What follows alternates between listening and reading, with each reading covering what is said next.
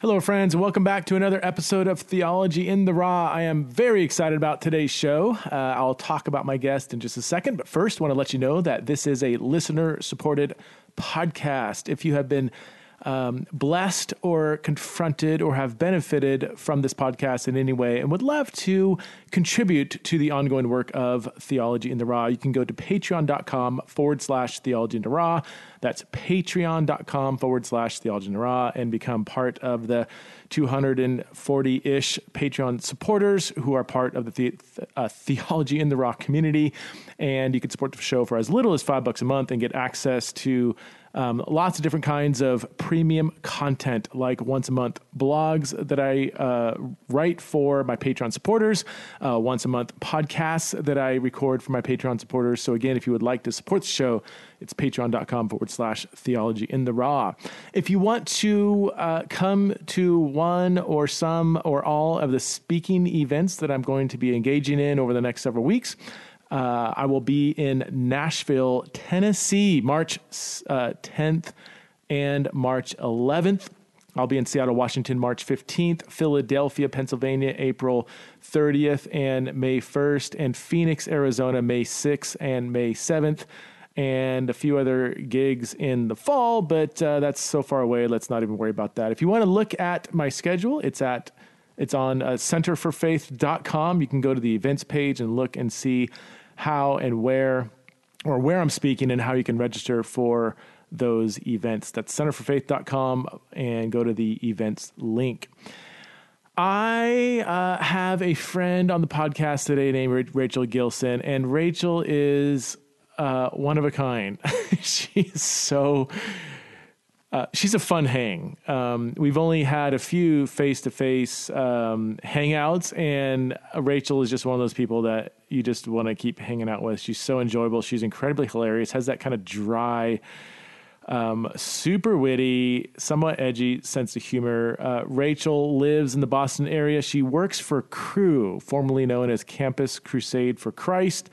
She is the director of theological development for the Northeast. She's pursuing a Master of Divinity at Gordon Conwell Theological Seminary. She loves Greek, Hebrew, theology, literature, and the transforming work of the Spirit in her messy life.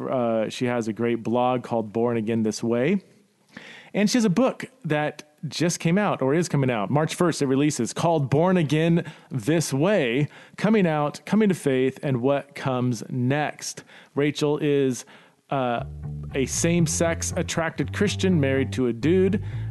She was raised in a very non-Christian secular environment, has an amazing story, lots to say. Please welcome to the show for the first time, the one and only Rachel Gilson.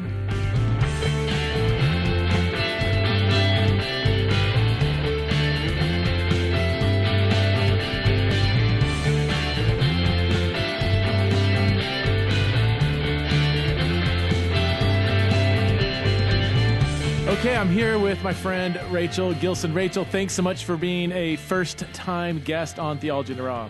That's right. I'm excited. Thanks for having me. I am too. We've only hung out three times? Yeah, maybe? 2 times, but they were 2 great times. They were great times, and I just so enjoyed hanging out with you. You're kind of a hard person to pin down. Not actually physically. I'm pretty weak. You could pin me to the ground pretty easily. See, this is what I'm talking about. Okay, so you how would you describe yourself theologically? Let's just start there. Oh, theologically. Well, I am a Southern Baptist who's always been a Christian in New England.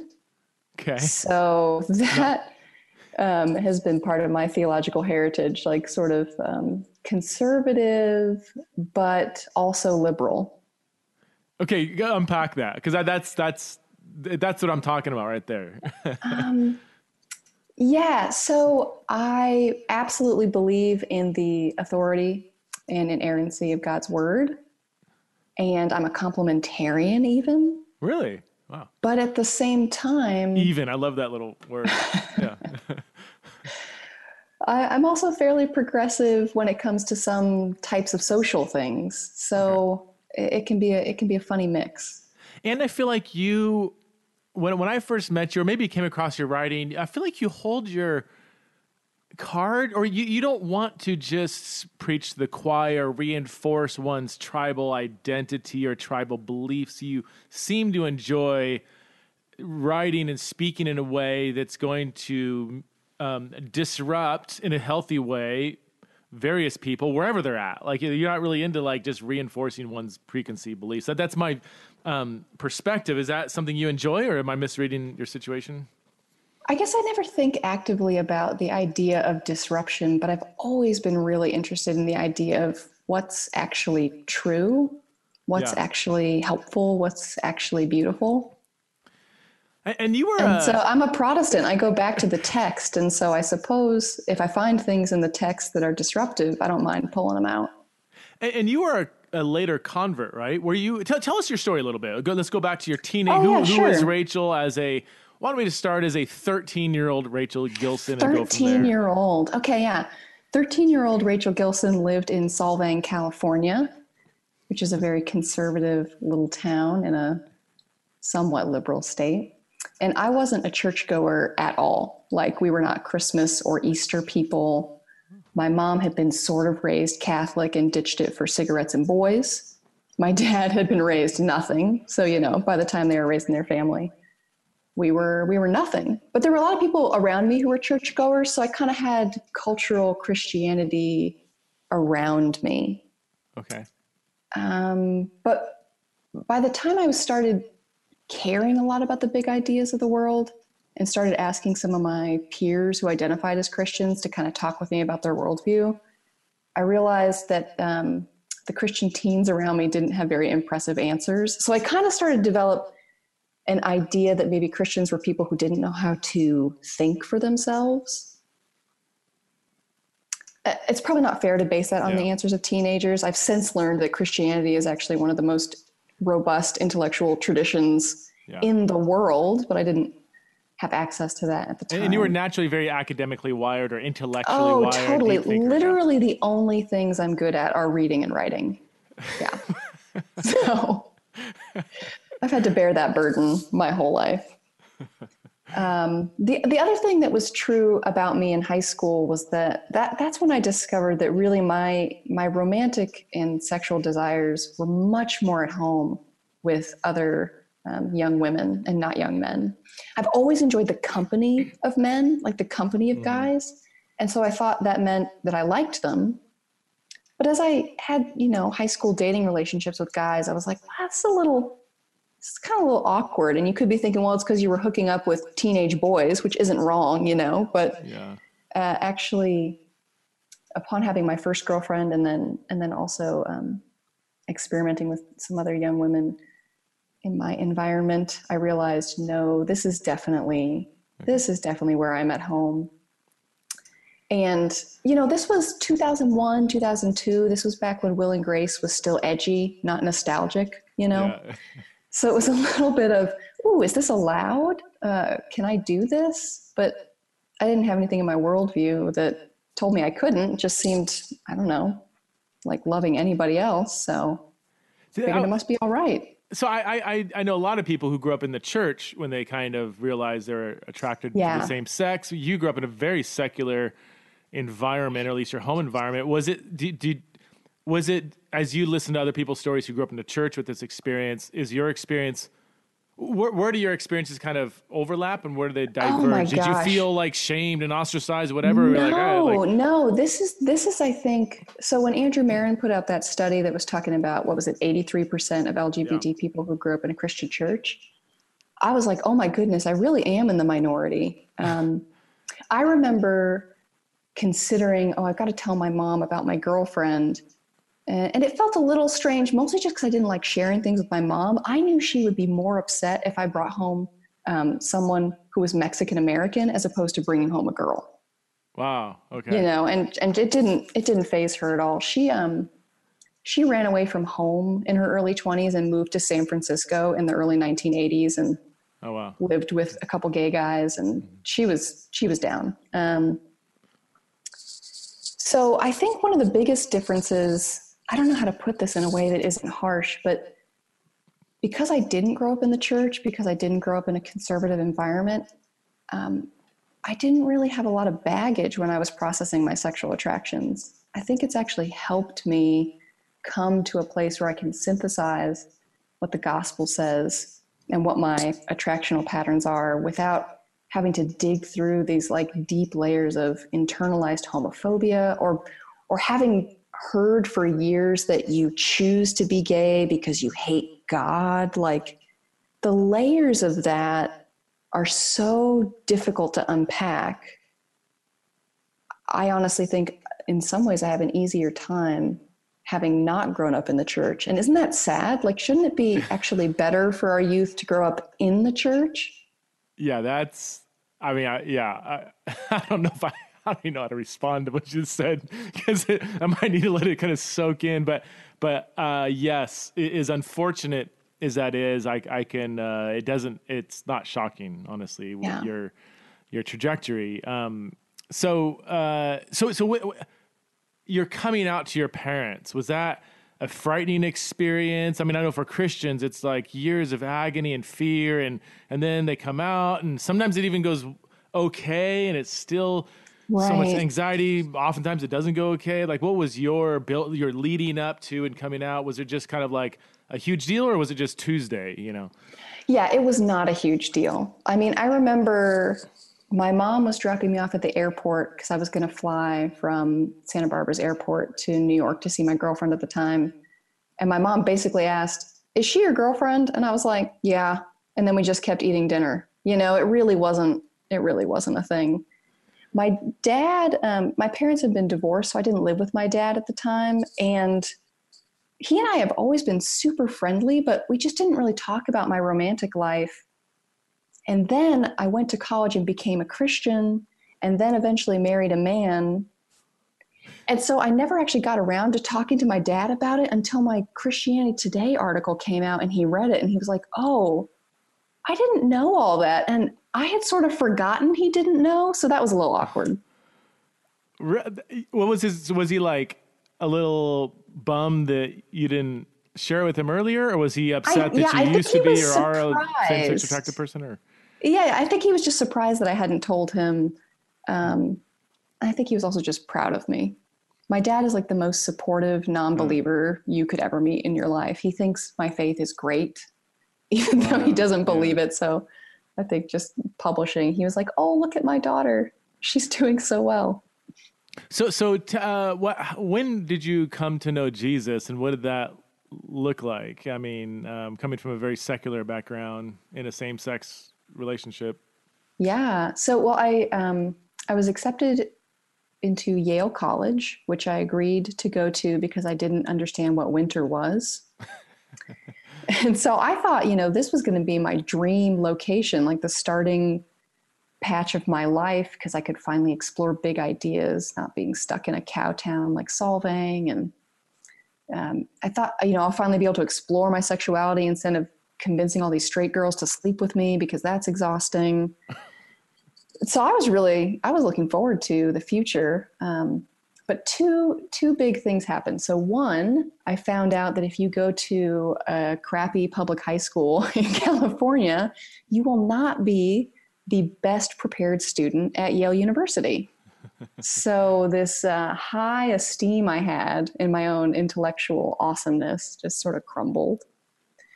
And then the other thing that happened to me was my girlfriend broke up with me in this dramatic fashion. Because, teenagers, you can Yeah. only break up in dramatic fashion, really. And she left me for this guy that lived in a van and hadn't graduated high school. And I thought, seriously, that's who you're leaving me for? It was just very, it's a real gut punch to the identity. Mm-hmm. So, at the start of the spring semester, I had spent my Christmas break with her too because I'd been kicked out of my house, which is a different long story, and they don't let you stay at school because they clean it or whatever. So I'd just been stuck with her, but not with her anymore, and it was all just, I wasn't feeling great. But it wasn't like, oh, I'm going to turn to Jesus, because I didn't believe in Jesus. So early in the spring semester, when I'd gotten back to Yale, I was taking this philosophy class that went through the Western canon or whatever. And so one of our first lectures back, we were talking about Rene Descartes, the I think, therefore I am guy. Mm-hmm. So the lecturer was talking all about how Descartes built a whole proof for the existence of God off of that phrase. I remember sitting in the audience thinking, that is a really stupid proof for the existence of God, which I still think. I do too. I don't get it, but yeah. It's not persuasive. Yeah. But I was sitting there and I was wondering, well, what if there's like a better proof for the existence of God out there? But sort of quickly in my mind, I was like, no, that's for stupid bigots. We don't think about God. And I was also like, well, but if I'm a committed atheist, I probably should know what the best arguments are. That way I can think about them. Like I was so, even jokingly with my high school English teacher, I would write Satan on top of my papers instead of my name and pass them in, just because I was sort of aggressively not Christian. So I was kind of embarrassed by my interest. So I did what every millennial does, right? I went to my room and opened up my laptop and asked Google all my questions. So I was just firing in religious search terms. And when someone like my roommate would come in behind me, I would slam my Dell shut like a kid caught looking at porn on the family computer and just be like, oh yeah, no, I'm doing French homework, which I was definitely never doing. And so I kept reading about like lots of different religious and spiritual type things, but I kept coming back to reading about Jesus. And in my mind, so this was 2004, in my mind, Jesus was sort of this caricature, like an ancient George W. Bush wrapped in a toga or something, like not very appealing, kind of a doofus or whatever. But the Jesus I was reading about was actually really sharp. My favorite stories were when his opponents would come and ask him these questions to try to trick him, and he would just shut them down. I loved that. Actually, I still sort of love it. But there was also a tenderness to Jesus that was kind of mystifying to me, maybe. But really, I just sort of felt almost icky being interested in Jesus. I was like, I want to marry a woman. Like, my sexuality does not fit being interested in this character. But I kind of couldn't shake it either. So the only two people I knew at Yale who identified as Christians were these two girls who were dating each other. And one of them was training to be a Lutheran minister. So I thought, clearly they know what's going on. They've got an answer for it. So I went to them and they were like, oh yeah, it's all been a big misunderstanding. The Bible totally supports monogamous same-sex relationships. Mm-hmm. And I was like really excited by that idea. It's not like I was even saying I wanted to be a Christian, but the thought that maybe there was an opening in the Bible for this was intriguing to me, kind of exciting. And they gave me this packet of information that I took back to my dorm room to, devour. And I remember reading it and thinking, gosh, this makes a lot of sense. Like it had an internal consistency that was really appealing. But I also thought, well, maybe I should read some of the Bible verses it's claiming to interpret. So I remember Googling them. I didn't have a Bible, so I was pulling them up on my screen. And as I looked at my screen, looked at the packet back and forth, I was like, uh-oh, I don't think these do a very good job with the source material. And it's not like I was a Bible scholar. I was just a reader. So you were a non-Christian looking at Christian affirming arguments and the Yes. Bible. Yes. With obviously no internal motivation to not see it their way, but just from a very, I know we're not supposed to say this, but from an objective standpoint, just not being convinced that this is the best reading of that text over there that they're trying to interpret. I mean, I'm not even sure if it was objective. I really wanted to believe the affirming arguments. Frankly, that idea was exciting to me. But I just couldn't make it square. Do you remember anything specific, like get an example? Well, I remember, I kind of wish I still had that packet. I totally threw it away. I remember a long description about David and Jonathan. And I was reading through it and it seemed really compelling. And then when I went to read about David myself, I was like, oh, I kind of see what they're saying about this Jonathan thing, but it really feels like David has more of a woman problem than a man problem. I mean, it's hard to put yourself back in, this was 16 years ago, but I just remember thinking, I don't know. I think we might be reading too much into that. And I remember the kind of going through, I think the other thing that really stood out to me was their interactions with Romans 1. That was my first time ever reading that text. And honed in on it too, because that's the place where female sexuality is mentioned specifically.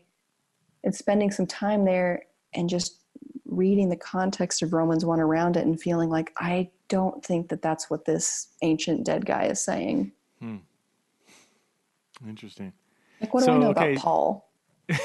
So now you're, at least Christianity is viewed as not necessarily anti-intellectual, bigoted, or whatever. You've encountered some affirming Christians. So what's the next step in your journey? Yeah, and I felt a little duped after reading the article. I was like, well, that's stupid. Of course, this religion doesn't actually have space for, gay and lesbian people. But I happened to be in the room of an acquaintance sometime after that. So she was a non-practicing Catholic. I remember standing in her doorway and she was getting something out of her room. And next to her doorway, there was this bookshelf. And one of my favorite hobbies is to look at people's bookshelves and judge them. So I was looking through her bookshelf and she had a copy of Mere Christianity by C.S. Lewis. Now, I didn't know anything about what that book was or its reputation. Just the title of it made me want to read it, but I was also too embarrassed to ask her for it. So while she was turned the other way, not looking, I decided to just steal it. Get out. Because it's not that big. It fits into a bag pretty easily. So it was actually while I was reading Mere Christianity, I don't know, sometime after that, I was in the library between classes and I was sitting there happily reading, finding it interesting. And just suddenly I was overwhelmed with this realization that not only was there a God in some sort of generic sense, but I realized that there was a God who made me and who was very holy. Now, it's not like I had that vocabulary word, but that idea of transcendence, of perfection, the fact that I was going to owe him an account.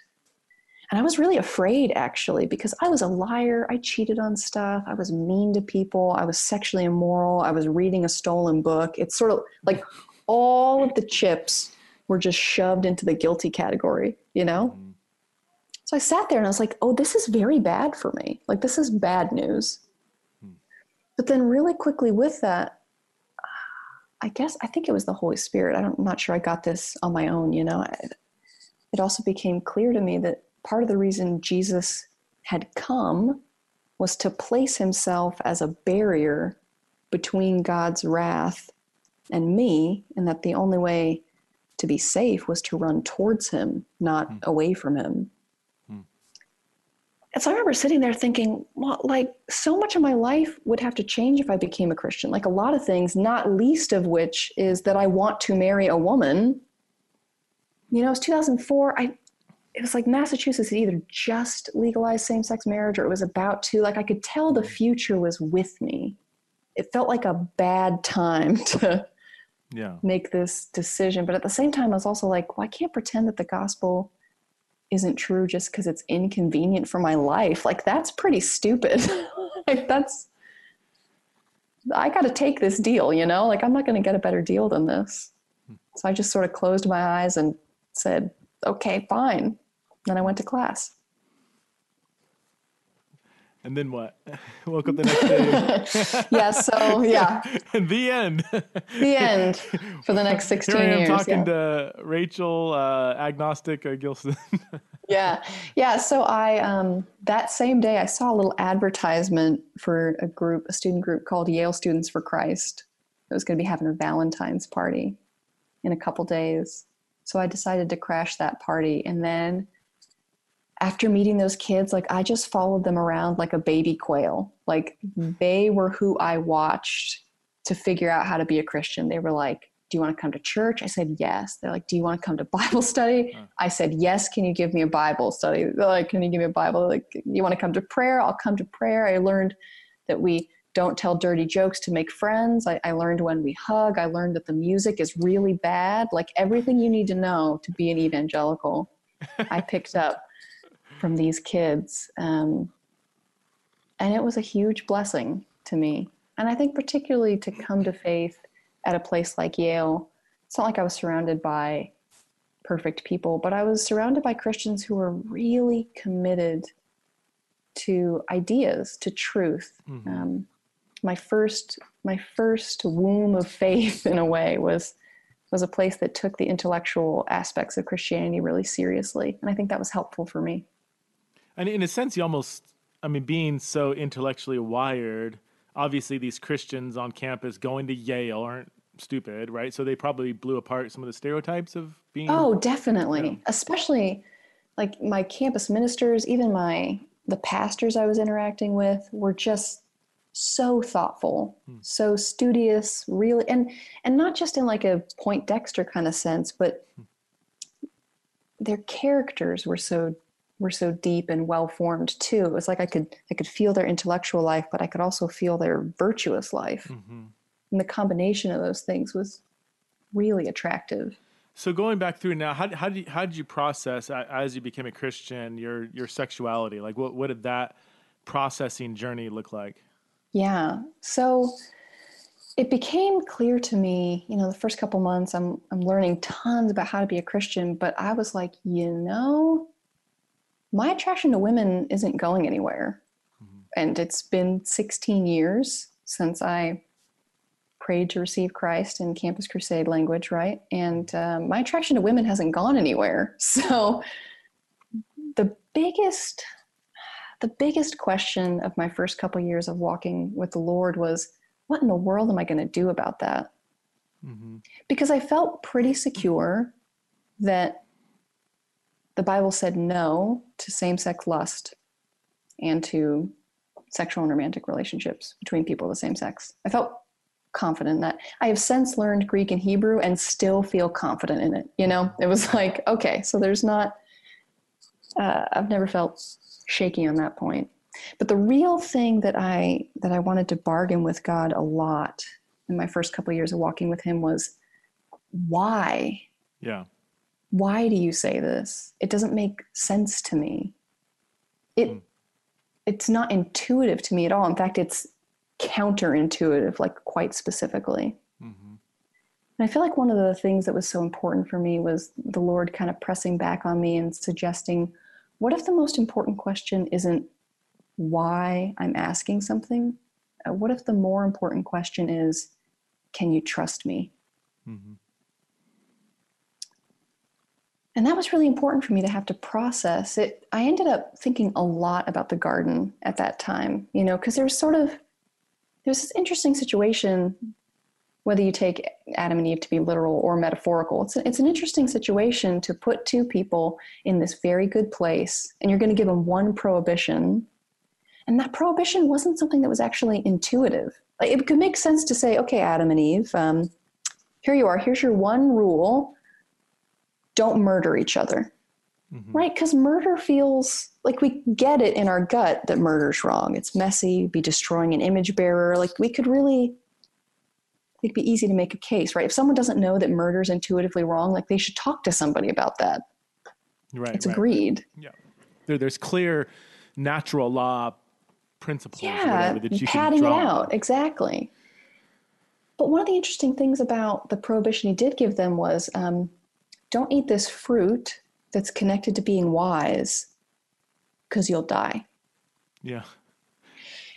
Even vegans eat fruit. You know what I mean? Like there's what's going on here? It's not even a plant. You're not even killing a plant. Yeah, it's just the thing that should be eaten. And I think it was interesting for me to reflect on the fact that even before sin entered the world, we're supposed to relate to God by faith and not by sight. Huh. Like it's actually about him, right? Because in order to obey that rule, you have to trust him. Mm-hmm. Yeah. And that's where the serpent plays Eve, and then she piles up all this data. Like she sees that it's attractive, that it would be good to eat, that it's desires to make her wise. So on the one hand, she has a load of her own data saying eating the fruit would be good. And the only thing she has on the other side is God's word. And I felt like that really did sum up how I was feeling about sexuality. All the data I was piling up, like intuitively told me I should pursue what I desired. But on the other hand, I had God's word. And so it was the same question to me, like, has he proven himself trustworthy? Mm-hmm. Is this where you go when, I'm sure you have to field this question a lot. I know I do. The why question. I get this, quite a bit. It's probably top 5 questions. It's like, okay, I see Sure. how you're interpreting the Bible. It makes sense, but why? Why would God do this? Is this where you go to respond to that question? You go back to the garden, or? Well, it depends on who's asking, Yeah, of course. obviously, as I'm sure it does for you. It was important for me as the first step. Now, subsequently, I feel like I have some more data around why. I Yeah. think I can see that God has a design for marriage and sexuality that cause his no's to not be arbitrary or cruel, but to actually make sense. And so I think that answer to why is really appropriate, like walking through and demonstrating that God is doing something through our bodies and through our desires. But the first answer to why that I needed was his character. I'm not sure that that's the first why that everybody would need, but for me, it was really important to go back to his goodness, that if I tried to take him out of the conversation, it wasn't going to make sense anymore. Right. No, that's good. I mean, the why questions are really, it's a great question, and I like to wrestle with it. And I very much appreciate and in some ways sympathize with people that are really hung up on that, But I would say, God sometimes reveals to us the why and sometimes doesn't. And sometimes he doesn't. Whether something is true and good and beautiful doesn't hinge on whether God has explained to us the why. And to me that, Yeah. and I don't, people, what, just God said so? Is that it? Like, well, yeah, maybe. I mean, But I think that's part of it. But the thing is, God said so is absolutely rooted in who he is. It's not like he just arbitrarily says stuff to trip us up. Right. And his words come out of his character. Sometimes he, like exactly what you said. Sometimes he invites us to trust him, and rather than explaining all the details, he could, if he explained all the details, underlying every moral you do and don't or whatever, like he could do that, but he clearly doesn't. Could. And I mean, the Book of Job. I know it's kind of cliche, but I mean, the Book of Job is huge in this. I mean, the whole problem of suffering and the goodness of God and God's response, he doesn't actually unveil all the ins and outs and intricacies of that question, but says, who are you to question? It's a little more hardcore than sometimes I've been comfortable with. Like, who are you to question, what I've done in your life? I'm God, you're not. And I just think, and I don't always want to, like you said, people are coming from different perspectives, even with that question. But I think it is part of a basic step toward a genuine relationship with God to affirm and celebrate the fact that God is God, you are not, and he doesn't owe you an explanation for everything. If it's one of those like, oh, I could never believe in a God that would, then rethink. Then the Christian God might not be for you. Yeah, exactly. So, and I think it was just important for me to go through that developmentally, because not having come from a Christian household at all, like I was steeped in, I own me. And no one else is going to take care of me but me. Mm-hmm. And so to have to transition to, actually, Jesus owns me, and he can do a better job of taking care of me than me, was really important for me.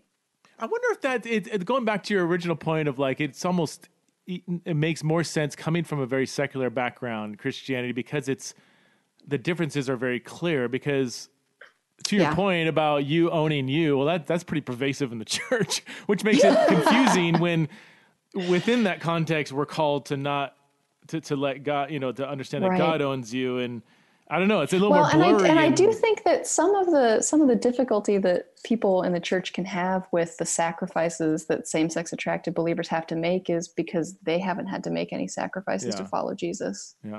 Yeah. If it hasn't cost you anything, it feels really embarrassing to ask someone else to pay a lot. Yeah, absolutely. So now you're married to a dude. I am. You're with a beard and everything. He's very manly. And a flannel and an axe. He wears flannel all the time. Dude grew up in the woods of New Hampshire. Like he is that man. He is. Wow. All right, cool. So you come, something I wanted to ask you about your story, if you don't mind me asking. Yeah. Did you have before you started to really embrace your same-sex sexuality as a teenager, did you have like bad experiences with men? Were men kind of threatening or disgusting? Did they represent patriarchy or whatever? I mean, was there, No, or was it just a natural, I've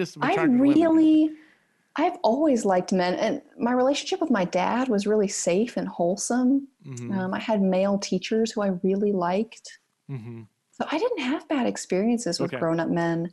I just think women are really pretty. So would you, That's a silly way to put it, but like I do too. So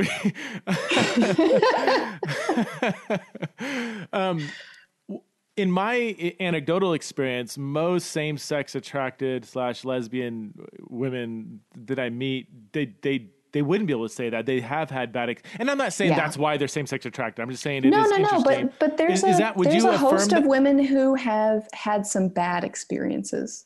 Yeah. I mean, certainly not all, but there's a cluster for sure. I think it's higher. It seems, again, I don't have a data on this or data. Is it data or data? You're the English. I say both. Augustine. I don't know. You just roll with it. So I don't have any data on it, but it seems that with same-sex attracted women, there's typically more of a negative view of men or bad experience with men or a boyfriend or a father or something than with same-sex attracted men. With men, it seems to be, it's just that biologically rooted drive seems to be maybe stronger, whereas with women, it seems to be a little more complex. Again, I'm just going on anecdotal kind of stories. Yeah, well, and I'm sure you've read Lisa Diamond's work. Yeah, absolutely. Yeah. Right, and so it does seem female sexuality is different than male sexuality in a lot of different ways, and I think that's important. It was really actually affirming for me to read her work when she talks about how men who experience same-sex attraction tend to know so much earlier in their life, whereas women actually know later. And I think that was something I had to process as a 15-year-old, being like, well, if this is true, why didn't I know when I was like 7 or something? But it turns out that's actually somewhat typical for women. It really, 2 years ago when I read it, I sort of breathed a sigh of relief. Interesting. I'm not that strange. Her work sent me on a whole long journey on, in the complex differences between male and female sexuality. She presented a paper. It's never, I don't think it's ever been published, several years later, titled "I Was Wrong. Men are pretty damn sexually fluid as well." Really? I didn't see that. I've just seen the title. I've seen people reference, but it's not. It's a paper she presented at a conference. I want to say, let's see, that book was 2009, I believe. So I think the conference was 2014. I would be really interested in that. And there's actually a whole underground, I think I can mention the name at least. There's not underground, but it's a non-public community of specialists in the field of sexual orientation called the Puzzle of Sexual Orientation. And they love to explore the complexity of male and female sexuality. I've written a few blogs a while back on, what do we actually know about sexual orientation? And it's a lot messier than we think. So you're married to a dude. And, and honestly, that's also why even before I was a Christian, when I was exclusively having sexual and romantic relationships with women, I never called myself a lesbian. Really? Why? The word seemed to pack all these things into my experience that didn't belong there. I associated it with being really political about your sexuality, which I didn't feel. I associated it with hating men, which I didn't feel. I associated it with this idea, and some of this is just, teenage childish nonsense, but I associated it with this idea that one of the partners had to be really masculine, the other was feminine. And I've always been tomboyish, but not butch by any sense.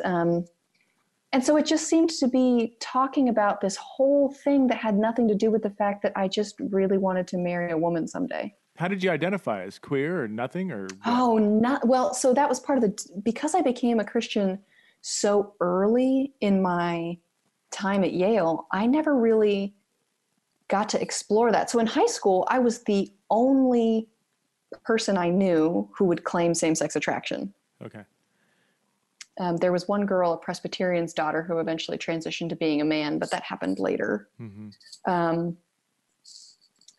And so there wasn't really a community of LGBT people around me to help me think through labeling stuff. And then I went to Yale and so quickly became a Christian that I was really invested in that part of my identity. And so people would ask me questions like, oh, are you still gay? And I'm like, well, that's weird. Like, why would I call myself gay now? But it also doesn't feel right to call myself straight because I'm not attracted to men. So I kind of didn't know what to call myself. Actually, into my marriage, I sort of settled into the idea that maybe the word married was best. Huh. You know, it's sort of like, well, this is how I'm shepherding my sexual desire. It's towards this spouse that God has given me. And if he got hit by a bus and keeled over, then I would be single. And that might be the best word. But the problem, of course, is in the midst of the church needing to have a conversation around sexuality, even if the word married felt the most comfortable and accurate for me to wear, it also obscures as much as it reveals. Like, I think it's useful for me to identify as someone who experiences same-sex attraction. So it's been complicated. And I know that same-sex attraction as a label has a checkered history because of reparative therapy too, but I learned that after I started using it for myself. So it's been kind of complicated. Yeah, so you and our mutual friend Greg Coles did a back and forth, really helpful. I've sent this to so many people and they've really enjoyed it. There's dialogue about whether a Christian who holds to a traditional sexual ethic should identify as gay or simply maybe describe themselves as you do, as same-sex attracted. You both hold different views on that. You know, Greg is very happy saying he's gay. You don't like that label. And yet you very much respect each other, friends, yada, yada, yada. Yeah, what are I love some Greg. maybe elevator pitch points of why you, and let's just focus on you rather than making maybe a broad brush, and maybe we can expand it out if we want, but why don't you think the term gay is helpful for you? So I think my number one reason is just its ambiguity. Okay. So if I walk into a room, let's say I've spent a lot of time in campus ministry. If I walk into Boston University common room, a bunch of 18 to 22-year-old, mostly non-Christians, and say, hey, I'm a gay Christian, what they're going to think I mean is that I'm attracted to women, and I'm married to a woman or want to marry a woman, and that I think that is totally okay with the Christian faith. Because on the ground, gay doesn't just mean who you're attracted to. It means a whole lot of things, and one of them is what you're actually going to pursue. That's how it's used. No, so that's contested, right? Because I've heard it's totally contested. So I'm just going anecdotally for me. Totally, but yeah. I know if I walk up to my neighbor and say I'm a gay Christian, they're going to think I'm Matthew Vines instead of me. If they're aware of the affirming, non-affirming kind of camp. Even if they're not, I think, because so I live next door to a guy named Billy Graham, who's not a believer, which I love. Are you serious? Oh yeah, his given name's William Graham, but he goes by Billy Graham. He's a local high school PE teacher. Yes. If I rang Billy's doorbell and told him I'm a gay Christian, he would be confused because I'm married to a man, but he'd be confused because he'd think, doesn't that mean you're a Christian who can marry a woman? Like, I would bet $100 that's the direction he would go. Now, I'm not even sure. I think Greg and others would say, well, that's why the term can be helpful, is because it, well, would they say that? I don't know. Let me just say, one might respond that this is exactly why gay should be used, because it kind of challenges and confronts and gives opportunity to discuss these kind of assumptions about this box called gay and this box called Christian and what these have to mean. And maybe it can. One of my main roles in my life is to be a missionary, and I feel like clarity with language is part of the missionary task. So again, I actually don't think, I'm not going to call anyone a heretic, or I'm not going to say anyone's in sin because they choose to call themselves a gay Christian. I think the ambiguity isn't worth it. And I think it's also not worth it in the church. You know, there are a lot of faithful brothers and sisters in Christ who are more conservative, who are older, who are still, we want to help them get to a place where they don't just agree with God's doctrine, but where they're able to respond compassionately to people. And I find that when I'm speaking to that group, if I were to use gay or queer language, it's just going to throw dust in the air. It's going to create more barrier, I think, to the conversation as opposed to more understanding. Mm-hmm. And so whether I'm outward facing or inward facing, I find that gay Christian can be a little less helpful. And also, frankly, too, and this is entirely anecdotally, I found that it just seems to be more of us who actually came out of same-sex relationships are a little more wary about the gay Christian label. There is something about it that feels like, hey, that's the life I left. Okay. Whereas it seems like developmentally, if you had to spend years fighting internalized homophobia and shame, or if you had to spend years deathly afraid that the word gay would ever get attached to you in a Christian context because it could destroy everything, then I think there could be a case that in the process of discipleship, it actually creates some freedom and some safety to just be able to use the word about yourself. And you don't mean you're going to be seeking disobedience. You're just trying to be able to say, hey, this is true about me. Yeah. And it's important that it's true about me. And I'm not going to be able to actually live a thriving life in Christ if I can't even acknowledge that. No, that's good. My biggest, because I understand the concerns of both sides. Like when I'm reading your and Greg's blogs, I'm like, I'll read yours and I'm like, yes, this makes sense. I'm in. And I'll read Greg's. I'm like, oh no, and like, but I just think what you said at the beginning, that we should be able to come to the table and converse about these things and genuinely challenge one another in thinking, and yet not call each other heretics or say you're in sin. Not that any Christian would ever do that in this. No. That's not a type of behavior that we see all the time on the internet. I mean, the fact that we actually, in 2020, the year 2020, the fact that we hold to a sexual ethic that defines marriage as a relationship between a man and a woman, that all sexual relationships outside that bond are sin, that's pretty extreme. Like, are we really, do we really want to publicize further divisions within that? Like, I know. And it's important. I think the conversations, so that's one big rock, right? What you just said is one big rock, but the conversations that flow out of that need to flow out of that, we haven't been able to have out because it's been hard for people to even say that they experience same-sex attraction. Right. So even though there is some fighting, even though there's some division, I'm really excited for what the Lord is going to do in terms of creating opportunity for us to talk through the things we need to be able to talk through so that we can thrive in Christ. Yeah, I just realized right now that in a half hour, I'm having a podcast with Wesley Hill, who's on the other side of this. That's so great. It's a nice lineup. I don't know if they'll be released back to back, but just all morning, I'm talking to some interesting people. So mixed orientation marriages. Now, even that language might be a little loaded, orientation, whatever, but you're married to a guy, you're still attracted to women, not men. And yet you're, if I can ask, do you have attractions to your husband, or is it just a different, how would you describe that? Sometimes I like to refer to my marriage as a same orientation marriage because we're both attracted to women.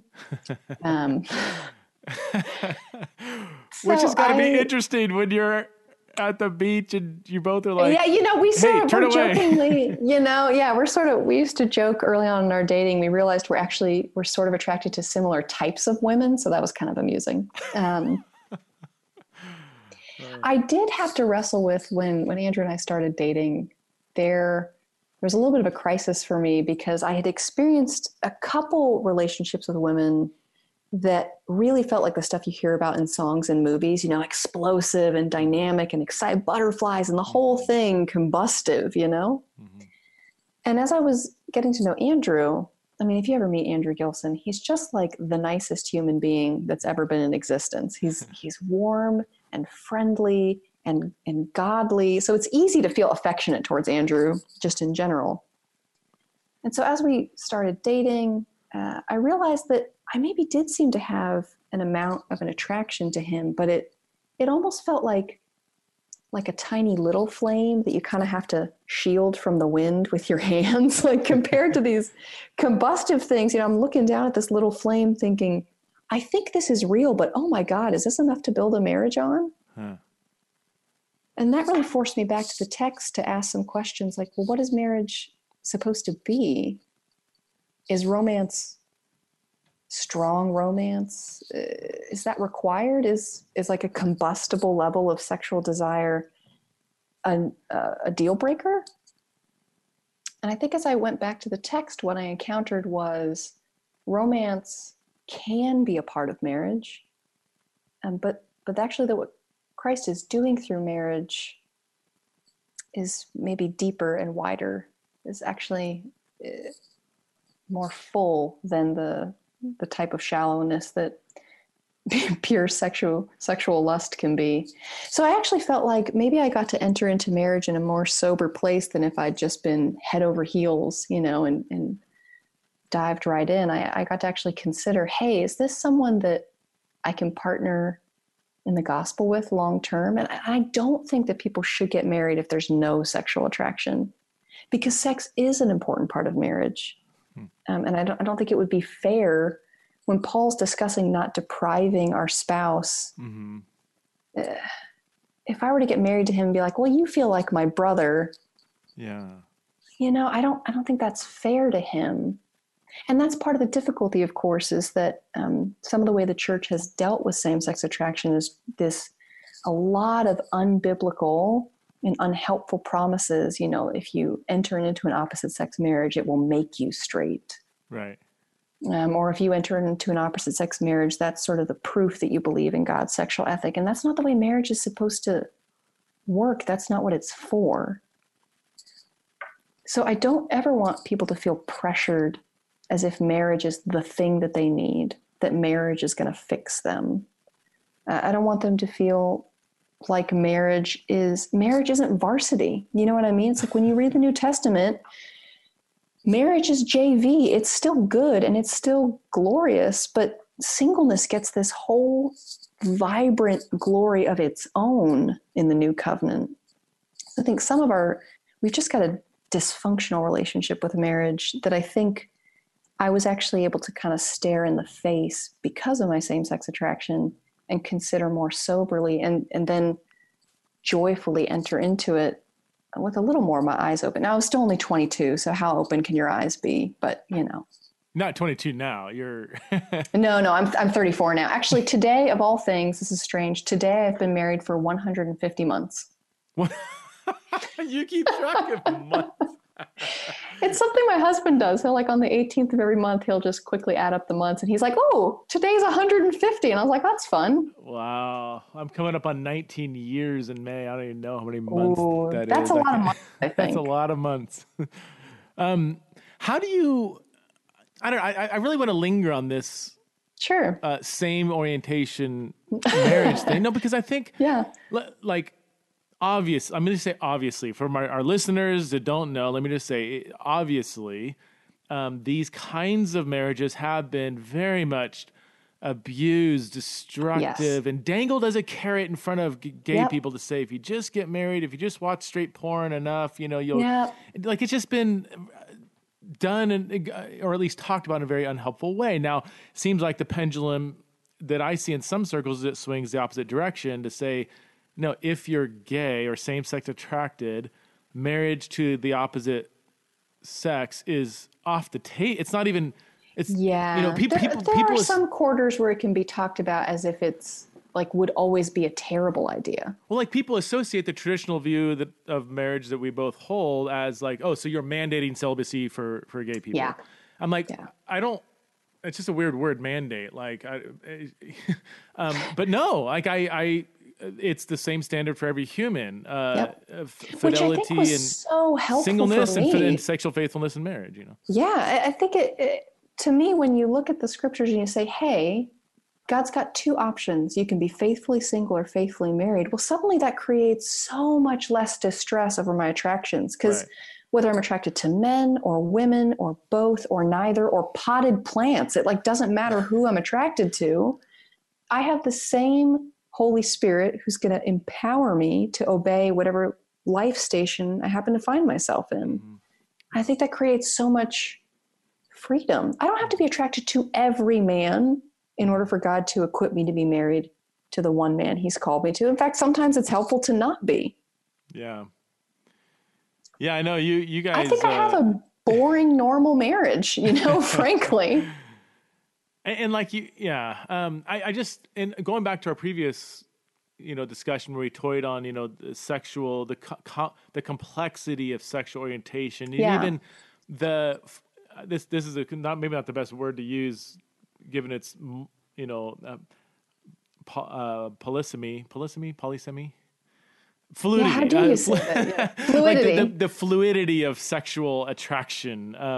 Yeah. Not orientation change. This is where I know Lisa Diamond's work has been misconstrued, saying, see, you can become straight if you're gay or whatever. And that's not at all what she's arguing for. What she is saying is within a general pattern of orientation, there is fluidity and flexibility. And it just seems that for most humans, this is going to be controversial, but it's theology in the raw, so whatever.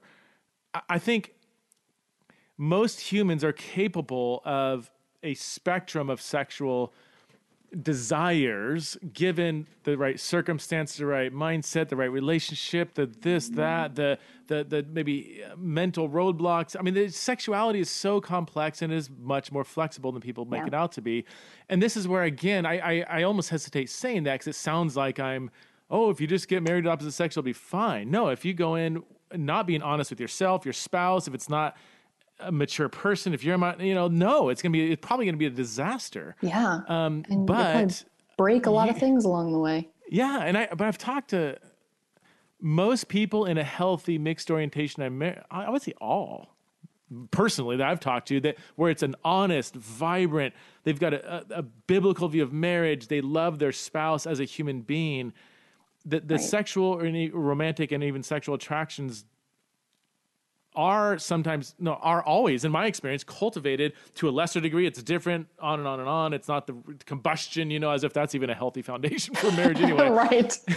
but our human sexuality is more flexible than people often assume. Have I said anything totally wrong, or should I delete that last 2 minutes? My anecdotal experience, the research that I've read, people I've talked to, seems to reflect the same. And I just want us to have an open hand towards the Lord.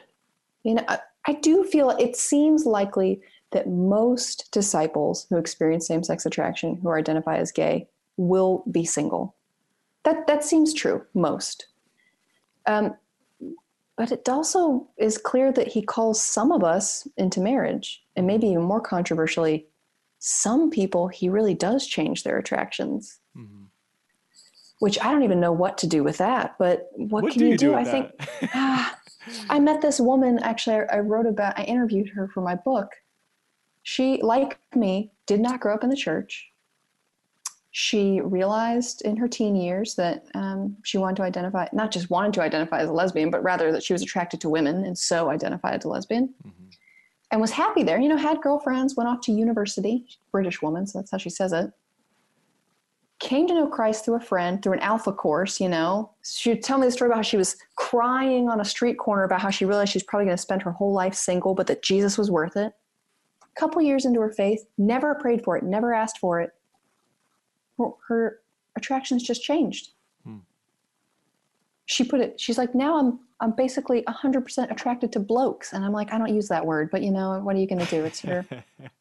And she's still single. It's been like 10 years. Huh. Wow. So she's also sort of like, well, what was the point of that? Yeah. Why did you change my attractions? And I'm still not married to anybody. So I think the things that God does in our life, they're a little messier than we make them out to be. So it doesn't mean anything, because I've got those stories too. I would say 90% of the stories are by women. In my experience. And it does, and for sure. Going back to, again, female sexuality is way more flexible, fluid. Right.